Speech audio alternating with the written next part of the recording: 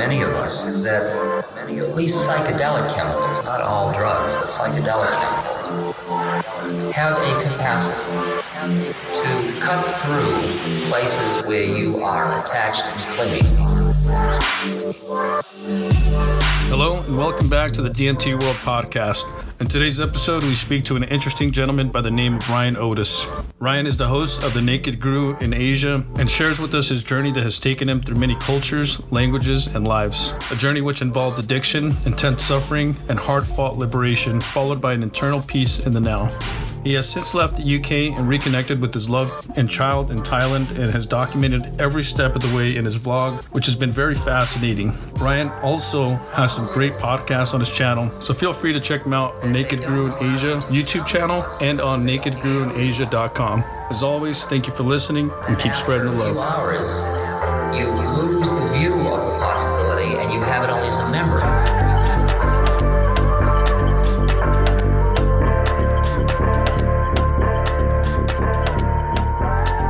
Mr. Ryan Otis, thank you so much for being on the podcast. Thanks for having me. Now, I stumbled across your channel, your YouTube channel, The Naked Guru Experience, when I was doing some research of my own and looking up Gallimore, Dick Kahn, and then finding them on your channel. And I'm like, dang, dude, this guy's doing some pretty cool stuff, you know? And ever since then, man, I've been hooked. And you've got some pretty good conversations going on over there, and I really appreciate them. Glad you enjoy it, my friend. I'm glad you enjoy it.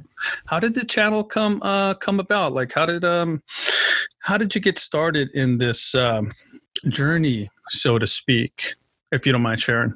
Yeah, sure. I mean, it's completely unexpected, really. I guess it all began years ago. I graduated in psychology. So psychology had always been close to my heart, and the podcast is based on psychology. But years ago, when I graduated in the UK, I had a framework which was very much rooted in materialism.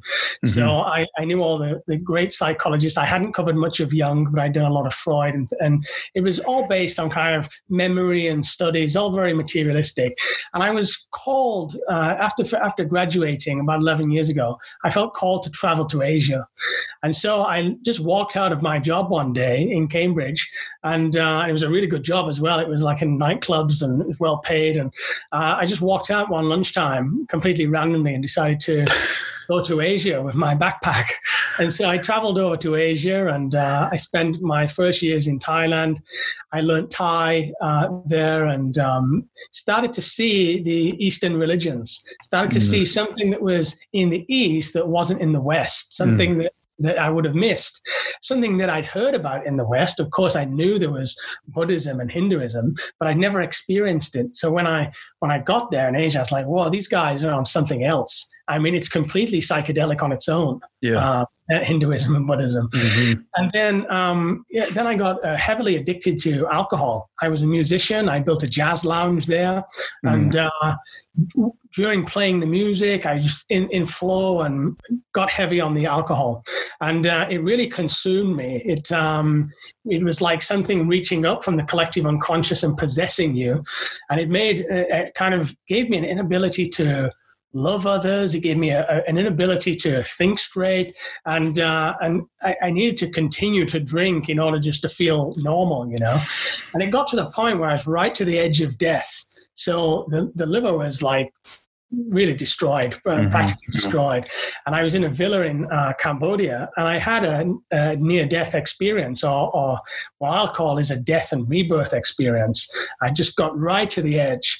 And as I died, I was shown a lot of my life had been wasted, and a lot of the decisions that I'd made were possibly not the best decisions for my path and my life. And I was shown that in a series of visions, which presented themselves to me as hell realms. Mm-hmm. So it was basically torturous landscapes, people crawling all over each other in ash. Imagine Dante's Inferno. Yep. It was something along those lines, burning people. Now, I'm not suggesting it was an independent hell, but it was a metaphorical and illustrative, imagistic representation of maybe some of the poor choices I'd made.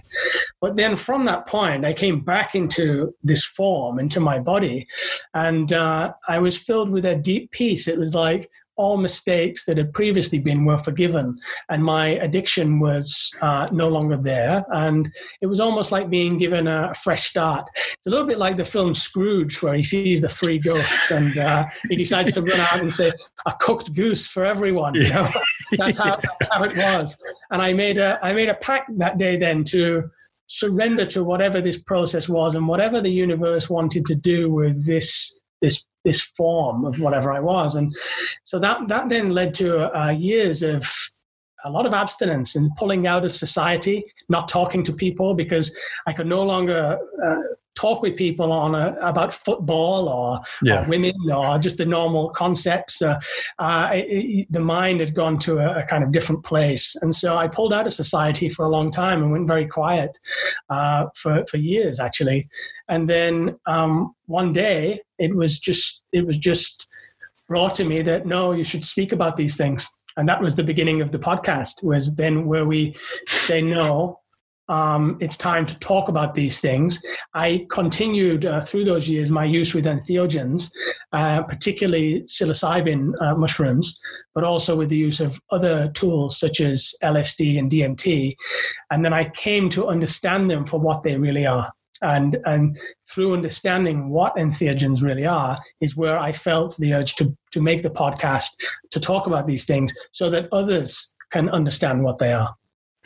You know, that point of the rebirth or the death and rebirth, you know, you hear that a lot, you know. I mean, your case, and every case is unique, you know, but your case is a little bit unique in the sense that most of the people that I speak to, it's kind of brought on with the use of the entheogens, that kind of ego death. You know, I had a gentleman earlier on when we first started, kind of the same description. You know, he had this death that he went through, and then for a certain period after the experience, he was remembering or having these visions of these hell like realms, and it, you know, it shook him and it did change him. Eventually those stopped, you know, but he continued to use the I think it was psilocybin is what he was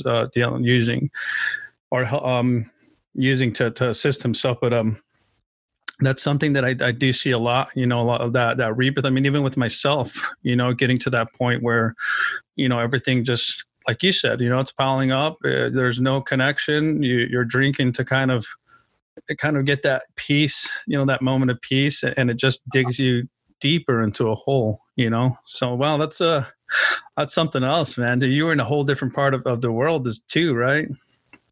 Yeah. So at that time, that was in Cambodia, and then I moved then into Bali, where we shoot the podcast from in Bali. And you know, the process has been using these entheogens and linking that then with the spiritual teachings that are already available to us, and then coming to that aha moment that many of us are having in these communities, where it's like, oh yeah, the Hindus, the Buddhists, the Christians are all talking about this experience with the mushroom, LSD, DMT, whatever it is, 5-MeO. These two link together. They're not independent phenomena. Mm-hmm. They are part of the same transcendental occurrence or experience that is available to all human beings. And that our addiction and our feeling of disconnect is a disconnect with source. And source is what we access with entheogens. Mm-hmm. Source is what the Hindus talk about in the terminology of Atman. Source is what Jesus said is the Father, is the kingdom of heaven within. Source is what the Buddhists call Dharmakaya. I mean, we can go on. It just it's in every philosophy, in every book, and there it is, and we can access it, all of us. So that makes sense. You know, when you think about even in the Western like religion, right? We've got Christianity, Catholicism, like all these mainstream religions. You know, those, and I'm sure for a lot of the people there, it does well for them, and it helps them in some form to have that connection to source or God or whatever it is that they want to label it as, or anybody does for that matter. It does make sense, because even with me, with having the relationship with the entheogens, it's brought me to that source where it's like, oh, there is something else, and we are connected, or there's something that is greater than what we see on a day-to-day basis. And it kind of brings you this faith, it's that same, it all kind of sounds the same, but it's just a different path to that source, Yes. So let me ask, sorry. Yeah, I mean, it is. And what we're talking about in essence is a oneness. All of these different schools are pointing to the same direction. Now, we can never linguistically categorize here or explain what that is, because the minute we take that source, which is infinite, it is the mind of God. But these days, I don't use that word too much, God, because it's got so many attachments to it. I'll use the word the one. I talk about the one, and my book is called Remembering Ourself, which is about remembering the one. And all the thing is pointing to it, but that it cannot be linguistically categorized, because language is a finite structure that we're applying to an infinite phenomena. So we can try and say, well, it's the one, it's consciousness, it's the universe, it's love, it's God, Guru, self. But ultimately, that's all a restriction on truth. We can only point to it. We can't directly and describe it or explain it. I agree 100%. And I see it across the board. I see, and the thing with God, the word God, like the same thing, I when I started off in this journey, which wasn't too long ago, I've really been in this culture, so to speak, for like the last little less than 5 years, and I'm still learning. I mean, I'm still a baby when it comes to all of this, but that was the one thing that I did see was I was kind of comparing it to this thing that we call God, or that we grow up knowing as God. And as soon as I would say that word, people would just shut down and like, no, it's not that. It's not. And I'm like, well, what's the problem with this? But then you start seeing what people attach to these words and the religious aspect and all, and it's understandable and it makes sense. But it's the same, like what you're saying, the source, it's the same, Yes. And in some respects, what I've come to understand my existence is about, my life is about, is to talk about these things and kind of bring others in to talk about these things. And in a way, I've found my path is a process of modernizing it. So at the moment, I'm really kind of tied in with this idea of, behold, I make all things new. And it's occurred to me that these religions existed across time. So we have Hinduism being one of the earlier ones and Christianity another one. What our job is to kind of do is take them all as a meta-analysis, merge them together into a holistic worldview and use the new terminology. So let's get rid of God and let's call it the one or the universe or consciousness. It doesn't really matter in the end. All linguistic categories are illusions. All linguistic categories are only syntactic sounds, A, E, I, O, U, and the consonants that we're applying to something. All are illusions, but all are pointing to the truth of it. So it is the reinvention of religion through time. Now, whether that incorporates psychedelics, which I think it's going to in our modern day, in our future, we're going to have a whole profound new understanding of what that is. What is consciousness? What is God? What are we reinventing here? I mean, I'm not saying do away with the old philosophies, but in the old religions, they have their utility. They help point us to the truth, but don't get trapped there. Because the minute one identifies as I'm a Tibetan Buddhism, I'm a Christian, you get locked into a secondary ego identity. So we can kill the first ego. I am Ryan. There is no Ryan. You're Alex. There is no Alex. You can kill that one and realize the illusion of the separate self, realize the illusion of the separate ego. But then what people do is go to a secondary level and create a spiritual ego or a religious ego. Well, I wasn't that, but I am God and I'm a Christian in that. That is also a manifestation of the ego. You can shatter that one as well and keep stepping back. Eventually, all the things that you're not fall away and you become what you really are. And it's none of the things that you think you are. Anything you think you are, you're not. You can let that go and become what you really are.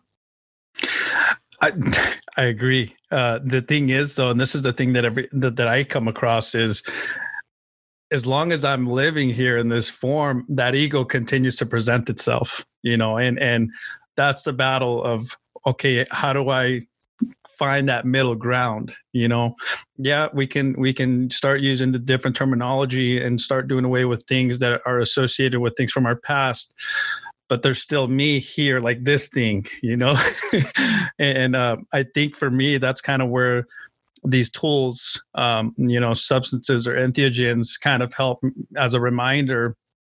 It's kind of like what people say, I keep going to church, I'll go to church to remind me of it. I think for me, that's what I've found, to kind of help me in that balance. But for you, I mean, knowing this, that you're saying this about the ego, like, how do you kind of keep that at bay, or do you accept it, or what is your process when it comes to that? There are periods in my life, moments in my life, where I'm stabilized enough to talk with people like this. So, but there are periods in my life where I'm not stabilized. There's periods in my life where when you're shattering a previous illusion, that is actually quite a horrific process. There's a lot of anxiety involved. A lot of people meet me, and I have one-to-one calls and group calls with people, and they say, God, I wish I was as calm as you and able to get this. But what I say is behind the scenes is a process of shattering, and there's times where I'm overcome with a profound download of information, which then you kind of have to integrate and stabilize. And I found that for me, it's been a pretty horrific process of giving up everything that I loved, first and foremost. I mean, I enjoyed drinking. I enjoyed having a smoke. I used to enjoy marijuana, but all of these things were no longer in line with whatever it is that it wants to manifest through me. So I had to give up these things like weed, and I had to give up things like sugar, and to some extent, I give up most things that I like. Most computer games were another one. I used to enjoy playing computer games, but then I was just losing interest. And all of these were part of the stripping away, and that wasn't easy because you're letting go of things that you don't want to let go of. So the answer is sometimes it's stabilized, and sometimes I deal with it, and then other times it's destabilized, and I have to. I mean, it does get easier though, because each time it destabilizes, you reach a new level of bliss. I don't know if you had any of the Kundalini experiences yet, but certainly with some entheogens, particularly LSD, when you enter close to the oneness of source, you can feel very deep bodily bliss through the body. And that can happen on the entheogen, but also off the entheogen. You get to a point where you start to realize that bliss, particularly spinally, in your day-to-day life as you strip away the illusion. The bliss, what I believe the bliss is a closeness to the one, because the one, a pseudonym for one, is love. And so the bliss is a byproduct of being close to love, close to unconditional love, which is the foundation of the cosmos. That makes sense, man. And I agree. I recently got into breath work and have achieved the same space that, on the complete, just sober, natural, there's nothing, in my system, just off of breathing alone. And I've gotten to these places and had visions as well, where I'm like, this is something, like, it scared me, it really did. But, I agree. To have it on a constant basis is obviously, that's a whole nother level, man. I don't think I'm there yet, man, but I do strive, to continue to remember that, that there is something else there, and I have experienced it, and I don't know how to label it. I don't know how to explain it to some people, but once you've gotten to that place where you just feel the connection of all things, past and present and future. It's something else. And I do believe that is like the source, and I've known a few other people who have achieved that state, on entheogens, off entheogens, just doing breath work and so forth. And you do feel like a rebirth, and you kind of feel like there's also a little bit of a purpose in terms of getting this out there and just saying, like, hey, there is something in these ancient teachings and religions. There is definitely some truth here, and maybe you don't like them. Maybe you don't like the way that people are handling, but look at this. This is something that I didn't go to a church. I didn't go to a teacher. I didn't go to any. I went within, and within I found the same place, and it feels like the same place, and it's spectacular. It's spectacular, and it changes you as an individual. You know, it makes you have more compassion. You know, it makes you love yourself and others, you know, in a way that you couldn't before. And it's the very similar story to people who are like born again Christians, or people who find these new religions, and they get to this place and this, you know, this feeling, and it's very similar, you know. And this is kind of why I like to not only seek out these conversations, but also promote these conversations, you know, like what you're doing on your podcast, and with the project, the Remembering Ourself project, and your book and so forth. It's kind of why, you know, we have this going on here. So can you tell us a little bit more about the Remembering Ourself project? Yeah, and I think it links quite nicely to what you were just saying, that you just said, I found it within. You know, Sri Ramana Maharshi used to say, God, Guru, and self are the same. The same. You are the Guru. You are God. You know, you don't need to look to the spiritual teacher or somebody over there in hierarchy that person knows and you don't. Everybody is their own teacher. And then as we manifest that and come into the realization of, it is me, and it's always been me, but it's not only me. You don't want to get trapped there either. God is not owning you. It's everybody else too. That is compassion, because love for your brother and love for the other is love for yourself, because it's all the same self. You know, that's the golden rule, is treat others as you want to be treated. Well, because they are all you at the deepest level. There's in my worldview, and this sometimes a little bit too much for some, but there's only really one of us here in discussion with itself. And so that is why I created Remembering Ourself. So it's the whole point of, it's the one self, our self, not myself or yourself. It's ourself, who we really are. And it is a process of remembering, because there have been awakened beings in what seemed to be the past, such as Buddha or Jesus, and many, many more. You come into life and you adopt the ego identity, and you play your role or your character and who you think you are. And then some of us realize the illusion of that and remember who we really are. So it is a process of remembering, not just realizing, remembering. And so the project is about getting people together that are going through these experiences, and they're feeling crazy, and they're feeling nobody understands them, and they can't talk to their friends down the pub anymore. They can't talk to their family anymore. Everybody thinks they've lost their mind. What I want to do is, and what we are doing, we have now groups in the USA, Australia, and the UK that are meeting once a week.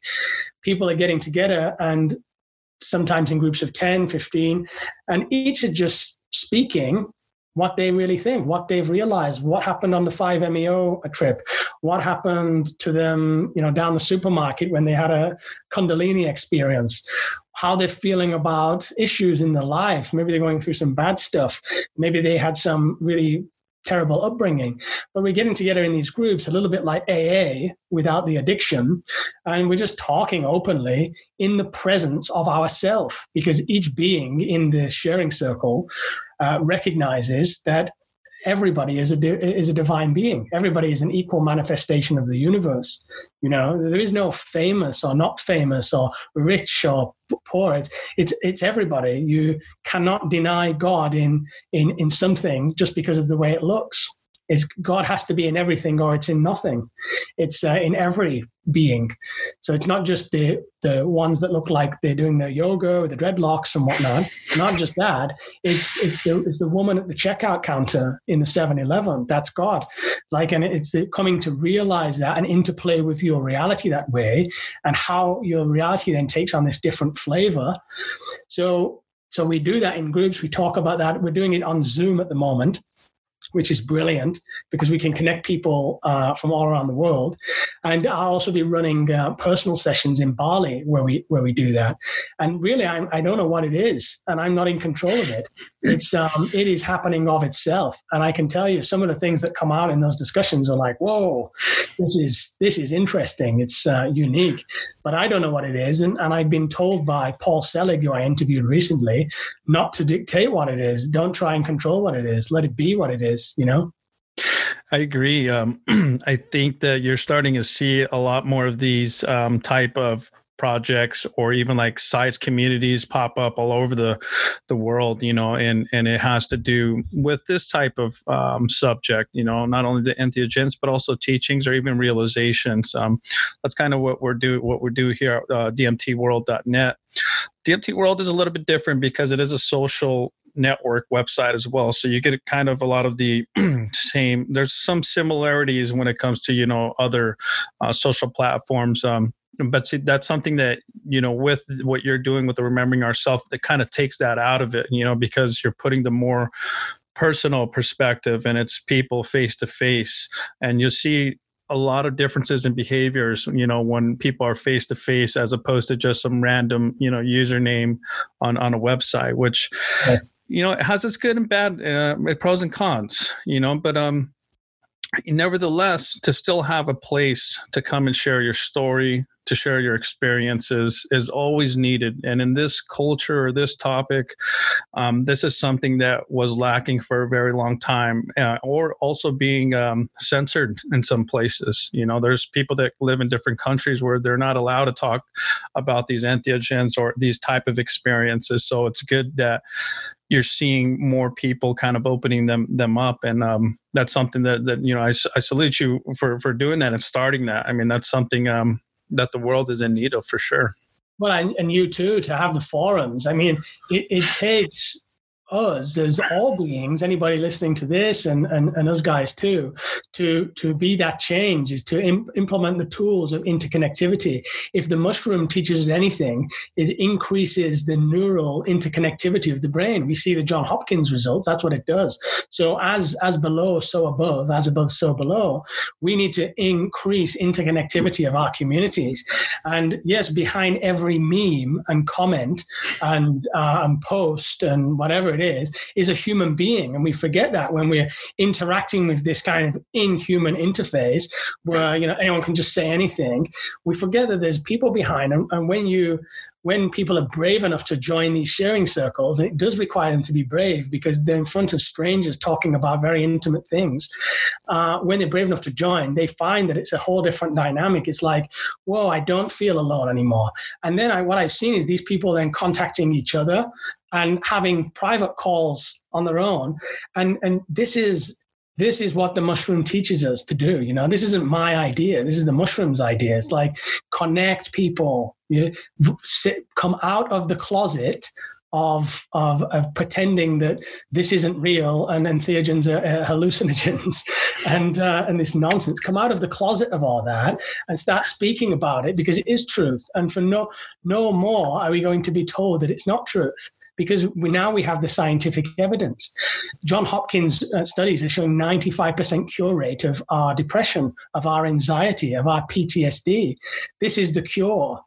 We're no longer going to accept we're going to be burned as witches at the stake and drowned and tribal cultures being stamped upon by the collective hallucination, which is what it is. We're going to come out and we're going to say, no, time for change now, because this is the cure for our species, for the problem that our species is suffering from, a disconnection with source and ultimately suffering. Living in an illusory reality, a collective agreement, which is based on egoic identity attachment and fear. That is the collective agreement at present. So it serves its purpose. The collective agreement, which is based on fear and the separate ego and separation, produces competition, and competition drives technology, and technology is an extension of us. It's the next evolutionary extension. It's going to allow us to go to space, whatever it is. It's AI. But it served its purpose, and now it's time to step out of that collective agreement, realize it's an illusion, and create a new collective agreement, which is one based in equality, is one based in peace, is one based in truth, is one based in mutual understanding of each other as divine aspects of the universe. Yeah, there's definitely a big push for it, right? I mean, a lot of people are kind of coming along and realizing, that these are just tools, and the ultimate goal of it for most is having that connection to that oneness, for sure. Yeah, I mean, because that's for me what it was. That's exactly what it was. I was missing that connection, and I came into to this world because I was a soldier and I had a violent upbringing, and I was involved in a lot of violence in the military, and when I got out, there was just nothing, and I remember hearing about the maps, there were all the research they were doing, and that's kind of what started me down this whole, this road. And the website that I'm part of, DMT World, we have local meetups there, groups there, and we extended that here locally. We created our local group. It's kind of the same thing that you guys are doing with the Remembering Ourself project. And now we have our own local group, and we linked up with another local group, and we're just growing and growing in size. And it's people that from all different walks of life, from all different classes or whatever you want to call them. And we all have the same belief that these entheogens being illegal it's not only infuriating, but it's scary too, to think that somebody is keeping us from these, but also at the same time realizing that we can change that, we can change that because there's power in numbers. And that's, the old saying, find the others, that's what it is power in numbers. And the more that we get, especially locally, you can change local laws. Look what they're doing all over the world. I don't know how it is in the UK, but here in the US, they've got multiple large cities that have decriminalized a lot of these plant medicines. And that's a big movement that's happening across the US right now. So that's what we have in mind, at least with my local group, is ultimately, at the very least, making these like the last, just decriminalizing them, making sure that the law enforcement here are making them the lowest priority in anything else. It's so good to hear that you're having these groups and that you're doing this. I mean, it's so proactive, and and that's what it's going to mean. It's going to be these communities getting together. And in the States, I think as it often sets precedents for the world, and particularly in like California and Colorado and those places. But in the East, it's still a death sentence for possession of these kind of substances. So you can go in front of the firing squad actually in Bali, and so these things to talk about it over there is a whole new it's a whole new level of danger, I guess. So we often put it into more of a religious context, and in a way, I guess that's what the States are doing, because the churches are popping up and saying, this is an ayahuasca church, this is a mushroom church. I've been in touch with a lawyer that's heavily behind this at the moment, and his job is just basically going around setting up hundreds of churches all around the States that are going to be doing these mushroom ceremonies. And so the future for me is not so gloomy. I do see I see it as and there are multiple reasons as well why it's not so gloomy for me. It's because I do believe the universal intelligence that is driving this is of a deeper intelligence than the individual intelligence. And we know that because when we go into these certain states of consciousness with the entheogens, we get this vast download of intelligence, So the unfolding process knows what it's doing. The way it does it, we may not agree with it all the time. It sets itself in duality, one against the other, head to head, left brain, right brain, Republican, Democrat, whatever it is.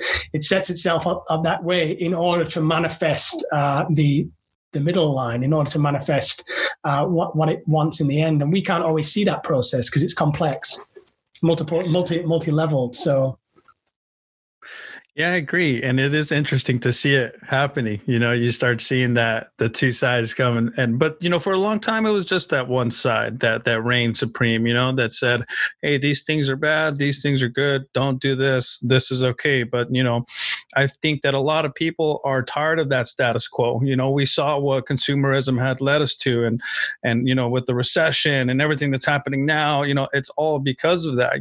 People were more interested in buying houses and cars and, climbing the corporate ladder and all of this. People are kind of done with that. Your average person is like, we do not want to subscribe to this anymore. It's going to fall into the same realm as all these other religions are for us as well. So we're looking for these other aspects or other, paths that lead us to what it is that we need inside. And it more than likely is that connection. For me, it is the connection to what people call the source or the one. When I first experienced that, it was a game changer. It changed everything for me. I stopped the drinking and I stopped all of that stuff. It helped me out tremendously, and my family, I have a wife and children, and they've seen the transformation. They've seen Dad go from the guy who's drinking every single night, being gone on the weekends, to being here every day and being involved and hugging us and loving us and no more drinking. And like, just that in itself is enough to sell me on this and say, these are just tools. It's not that it's not that I pray to the mushroom or pray to these other, to ayahuasca or whatever the substance may be. But this is like the same thing that it does for me. It does for the person that goes to church or that's buying a car or whatever. For them, for me, this is what it does. It brings me closer to that which I feel that I need, and that's that connection. And it makes me an overall nicer person, Just touching on the alcohol, there is, many times we live, but we don't know why we do what we do as beings on this planet. And it's because there are different levels of consciousness. We know that because you can be drunk, you're at a low level of consciousness, or you can be on 500 milligrams of LSD where you're at a peak level of consciousness. This is the consciousness amplifiers. But alcohol, what we're using intuitively is we're trying to find our way back to source. The alcoholic is just trying to find the way back to source. And the way back to source is the elimination of thinking, is the elimination of the conceptual mind. And so if you drink enough, eventually your thoughts turn off. And what happens when you merge with a oneness for a moment, where you're not your thoughts, you're not your ego. The ego only exists in thoughts and language. It's a linguistic construct. I am happy, I am sad, I am this, I am man, I am woman. It exists in language. Once you turn language off and you turn thinking off, which is what alcohol does, is you get this kind of happiness and this kind of connectedness. The problem is, once the alcohol's worn off, it comes back like tenfold. It's like, I am a useless human being. And all the stuff that you did while you were drunk and while you're out of touch, all that comes in the shame there. And there's all these feelings of not being good enough. It just comes back. And, that's why we do meditation. Meditation is turning off the thinking mind in order to dissolve the ego and come into reality, no longer rooted in illusions and concepts. So alcohol is just us trying to numb that pain. So whatever it was that made the pain, usually in childhood, usually it's an upbringing, there's some trauma there. We're just trying to numb it and forget that element of our ego identity. What the entheogen allows us to do is actually go into the mind and explore what it is that's causing that pain, what it is that's causing that trauma, neutralize it, realize the illusion of it, and then free yourself of it. You're liberated from it. You're no longer identifying with your trauma, no longer identifying with that thing that you can't forgive yourself for. You've forgiven yourself now. The universe forgives all. And that then is liberation and freedom. Now, if you want to stop there, that's fine. And as an individual, you can say, yeah, that's it. I did my trauma and I'm feeling good and I'm living healthy and I'm happy. I'm taking care of my family. And that is beautiful. Some of us feel called to go deeper into what is that. And what you find is when you're doing 500 micrograms of LSD on an iterated process, with a 3-month break in between, what you come to find is yourself is a complete illusion. You're dying not only to your trauma and your idea of yourself, but you're moving into the collective identity, the identity of the human species itself, the identity of what is the universe. The LSD is just triggering the death rebirth experience. You die and you reborn, die and reborn from out of this form into this form. It's you do it enough times and you come to realize what it is, which is what Timothy O'Leary and Ram Dass wrote in their book, The Psychedelic Experience, which is based on the Tibetan Book of the Dead. It is just that process. You're just using LSD to trigger it. Speaking of LSD, so for me, a lot of the experiences that I've had, mine started with psilocybin. I started with a microdosing regimen. I did that for about 2 years, and it got me to the point where it kind of it helped like as a mood stabilizer, mood enhancer, so to speak. But it wasn't until I started getting, on the higher doses, the macro doses, 5, 7, 8 grams of dried cubensis mushrooms. And that took me to a whole nother level. And that's where, for me, I found a lot of the rewiring, so to speak, occurred. And then I experienced the NN-DMT, N-dimethyltryptamine, the molecule itself, which is, one of the main components in ayahuasca, but it's in like a crystal form, and you can actually vape it. Wow. And that brought me to a whole different world. And I had some experiences there where I was... I had spoken to an entity, and it was multiple conversations with this entity, and kind of put me on this path of, spreading the word, or spreading the love is what I call it.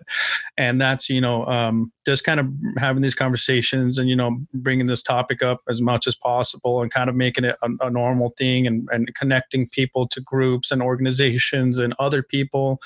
That's kind of what started this journey for me in getting out there and, speaking with people and bringing people on here and so forth. But for you, what was it that, was there a time that you had an experience with any one of these entheogens or substances that kind of put you on a path or a trajectory or some kind of new sort of understanding for you? Yeah, I mean, with my process, what I say here is not fact or verbatim. It's only ever my experience of and the way I view it, and it's always open. I'm always very flexible to change that. I'm all about learning as well. But from my experience, the mushroom for me was always a teacher-student experience. There was something there showing me certain aspects of the universe, and I always that was in the early stages a big part of my opening.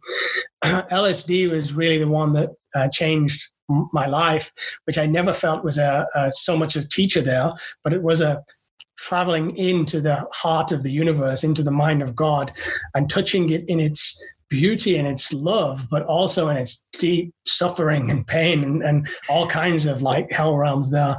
And then kind of coming back into this body and learning that process of going out and coming back and going out and coming back and restabilizing and integrating at each level. Then it became clear what I was actually doing. I was dying and being reborn in one body over time.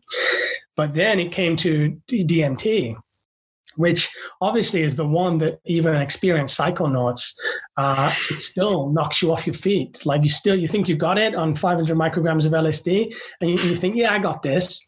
Like, I got it. And I remember the first time I'd been playing around with it at the low levels, thinking that I was breaking through, seeing the swirling patterns of and kind of soft clown faces and colors. And I was like, oh, this is pretty cool. Like, this is pretty psychedelic, thinking that I'd broken through. And then one morning, I thought I'd hit the pipe, and and I actually did break through. I had like 4 hits. And I went, whoa. And I was pulled out of the body reality was just pulled away. There was no more swirly patterns or clown figures. It was a complete non-dual experience. And anyway, I was blasted to this other part of the cosmos where I was approached by 3 beautiful black, metallic marble black beings, 3 of them. Don't ask me how I know, but I know that 2 of them were women and 1 of them was a man. And they approached me and they were like, wow, you've come. And I was like, yeah, I'm here. And I'm still quite shook up. And so the women both put their hand on my head. And I said, look, I'm a good person. I'm living a good life. And I'm doing what I think the universe wants me to do. I come here pure of heart. And they said to me, yeah, we know you do. We know, we know everything about you. And the man leaned forward and kissed me on the lips. And what was coming through is like a download of information from him into my body, through my body. And I could also feel an intense heat on the head where the women were kind of downloading information. And this was really the point where it opened something in me to be able to redefine myself, not only as the student, because I'd always been the student before, and I still see myself as a student, but I also glimpsed an aspect of myself that was the teacher as well. And so it kind of liberated me and gave me permission to start speaking about these things too. So when I came back from that, it took a few weeks of integration, but then I realized that any being is God, Guru, and Self. And so when the learning is over and you're at the point of learning's finished, maybe it's time to speak and write about these things too, and start to be proactive and bring people together in them. Only you defined yourself as forever the student. You can be the student and the teacher at the same time. And in fact, I think it's a necessary part of the process. We have to find our voice. We have to find that thing that is allowing us to speak through us. It's not finding the ego identity's voice, the small self's voice. That voice just wants to be heard and recognized and say, hey, look at me. Look how awesome I am. That's different. You're finding the voice of being a conduit for the universe. You're saying what it wants you to say. You're abiding in a stillness and, to whatever extent you can, an egoless state, which allows that download to come and speak through you, whatever comes. And that's what I do with people in group. It's what I do with people privately. I don't want to call it channeling, because for me, it's not really like that. But I think it is about finding the voice that those beings or finding that action that those beings want from you. And it's clearly what has happened with you. You're manifesting what the universe wants of you. And you're brave, man. Like, big credit to you, because many of us think, no, I could never do that. I could never start a podcast or do that, because you have your own kind of self-limiting beliefs. Like, you got to break through those and say, yeah, okay, I'm going to do it. And when you do it, you find, whoa, it unfolds and it actually starts going somewhere. Life becomes interesting. Yeah, definitely. There's something about the DMT experience, and I'm sure anybody and everybody who has ever experienced DMT, that there's a lot of these similarities. You touched on one regarding the female and male aspect of certain beings within the DMT realm. And that's something that you hear a lot of people say, and it is strange that even within that realm, that there is a feminine and a masculine type of entity. And then there's also these other ones that are just strange creatures or mechanical. I can't even label them, but they're just these weird beings there too. But a lot of them that seem to be like the most powerful ones do come in like a female and male or masculine or feminine form, which is like with me, I had an entity that my first experience, I had met this being, and when I came back, I remember telling my wife, who was sitting there in the room with me, I told her, I met the queen and she likes me. and it was weird because I was just coming out of it and I was still in like halfway in this realm and still in this vision. And I was speaking about this being and I was already labeling as her, which is, it's strange and it's, it's interesting. another thing too is like the downloading of information. Like I've had that same type of experience where, this being just grabbed me and just put their hand over my vision or whatever, and I'm back in my body here, and I can feel my body reacting to like this just download of information, which is weird because I can't even tell what the information is, but I could feel like these thoughts and just information going into my body through my head, which is another commonality, another common thing that you see people experience in that realm. Yeah, and the cross-referencing, what you're doing here, this platform, and what your DMT World platform is doing, is allowing us, each being, to put their story forward and say, hey, this happened. And then we find a consistent meta-analysis of truth. We can throw out some things, okay, maybe that's subjective, maybe that's because of set and setting, but there are other things that have a substantial replicability. And what is science but a replicability? What do we prove anything in? We test it, and if you can repeat it again and again and again, it has an objective reality, And this is something that a lot of mainstream scientists are dismissive of. Andrew Gallimore is very good at kind of bringing this to the mainstream. He's a hero.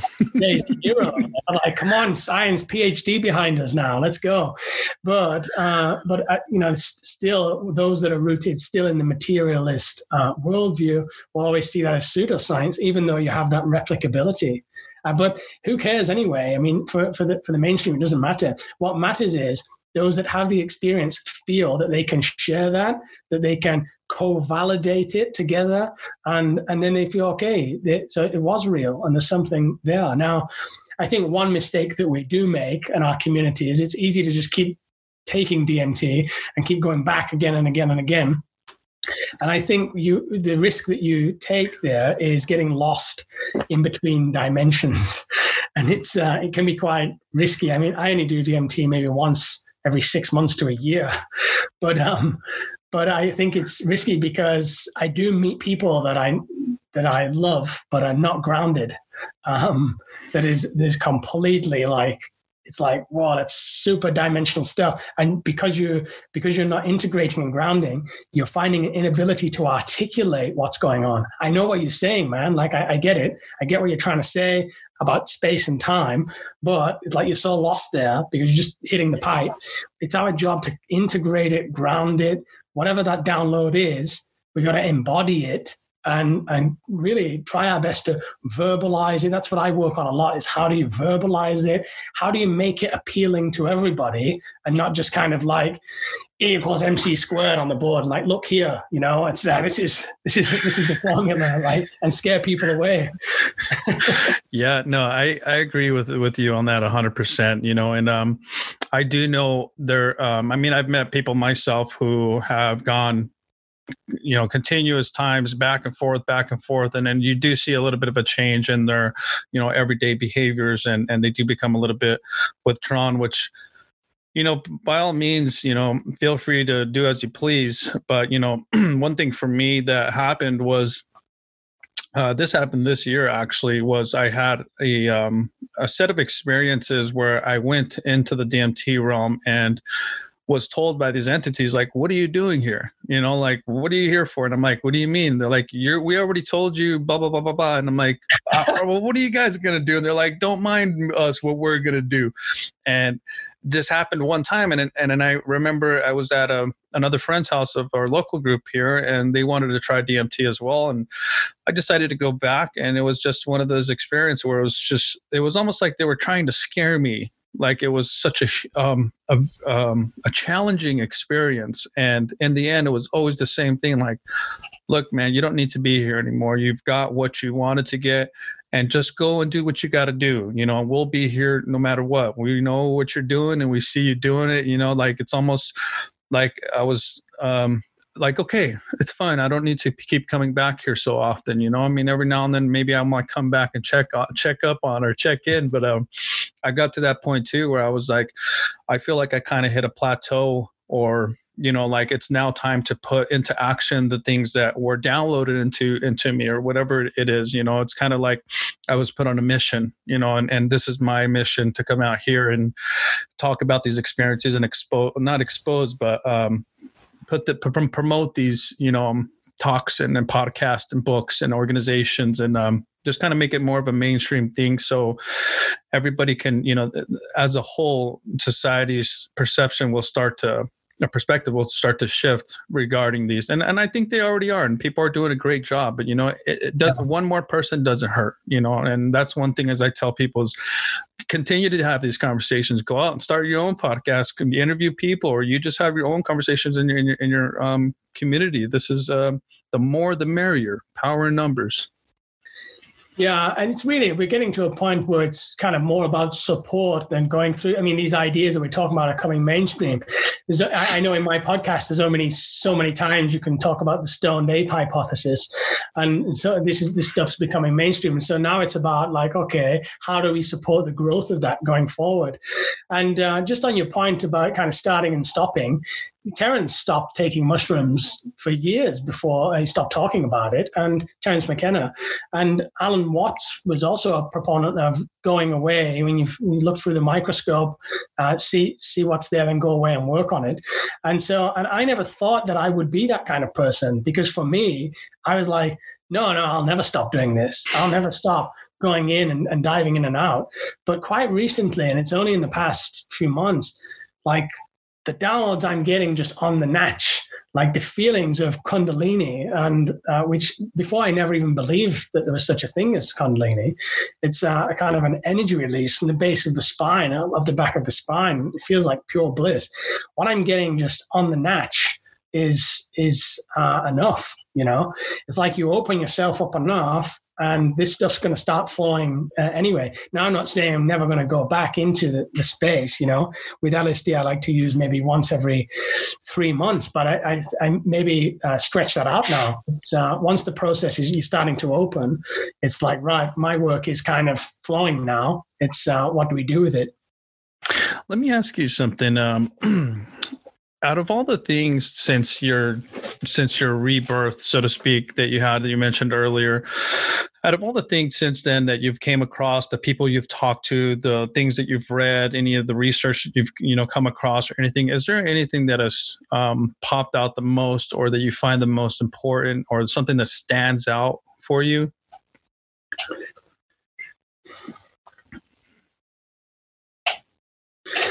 For me,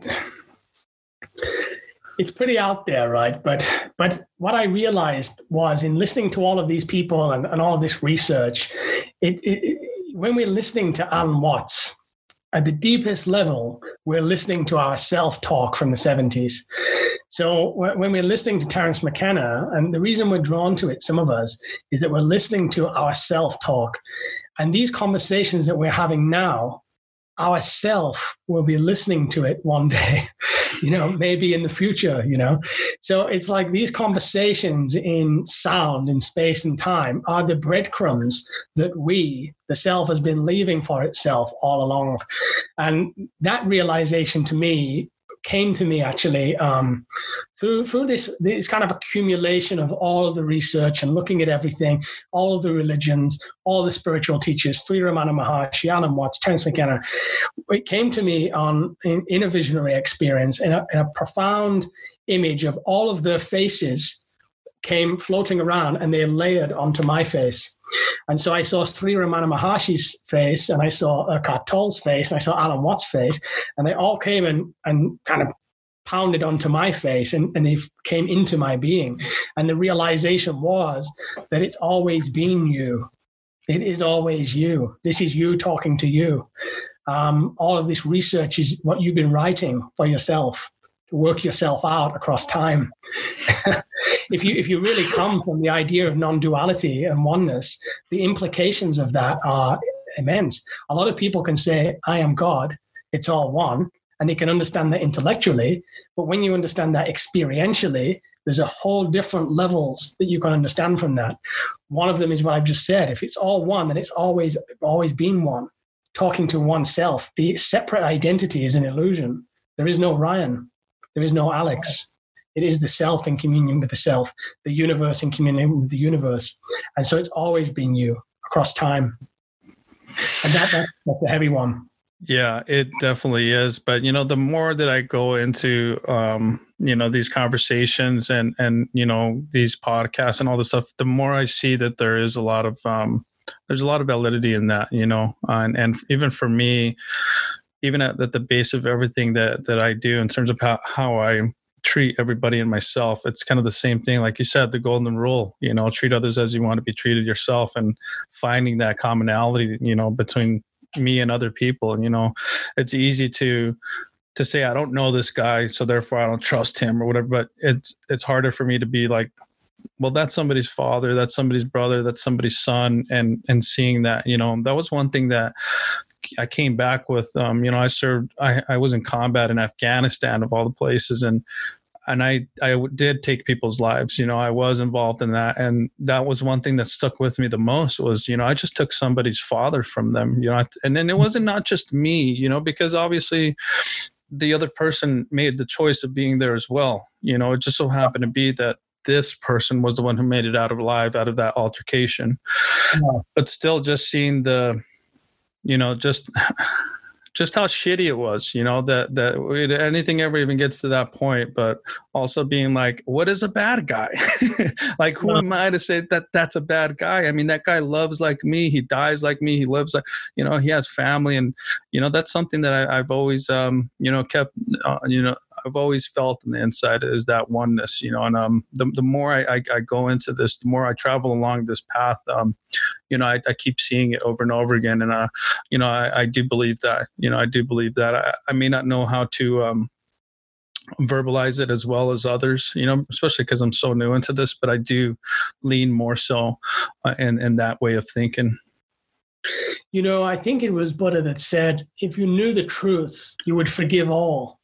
It all is forgiveness. The self is playing itself out in this reality, and nothing is truly lost because it's all in self. It's all consciousness in communion with consciousness.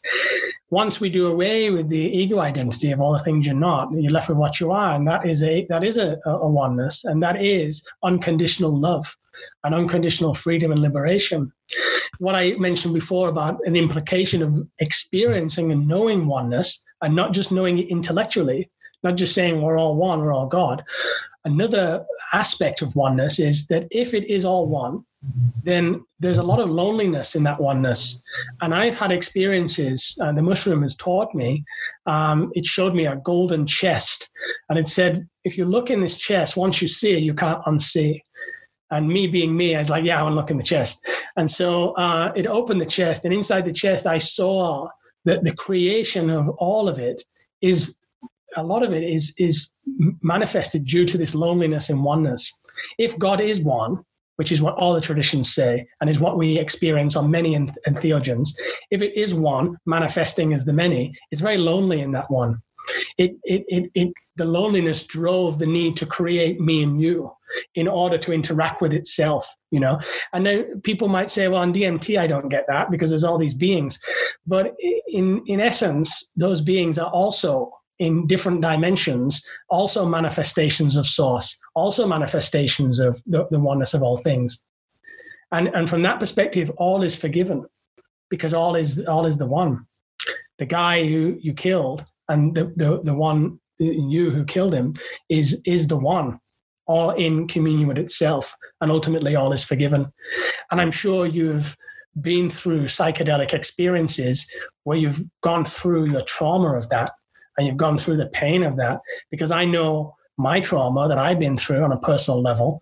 And I know we've all had to face in these psychedelic landscapes those parts of ourselves that our regret and our pain and our suffering for what was done, but then it's equally neutralized and released, and you're free from it.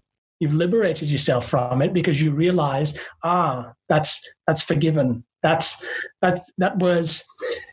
You can never blame somebody for behaving at their level of consciousness. Once you graduate to a higher level of consciousness, then you become accountable. Once you know the truth, then you're accountable. But when you do not know the truth, when you are rooted in illusion and ignorance and pain and suffering and separation, ego attachment and trauma, you're operating at the level of consciousness, and there's no blame there. I think you know that already. I'm sure you've been through that. Yeah, definitely. And it does make sense what you're saying, especially since, since going through everything that I've gone through. Yeah, I 100% agree.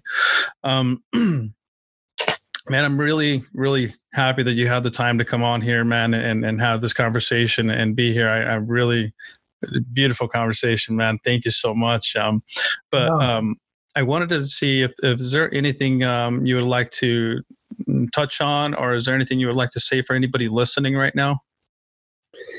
Yeah, I think if you're feeling like you want to express anything that's on your mind, obviously you have DMT World, and come to rememberingourself.com.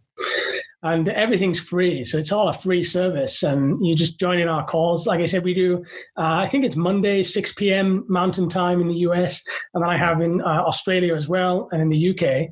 And then you can just kind of come in and voice what you're feeling there. And a lot unfolds there. A lot of interesting things unfold there. And there's a lot of people there.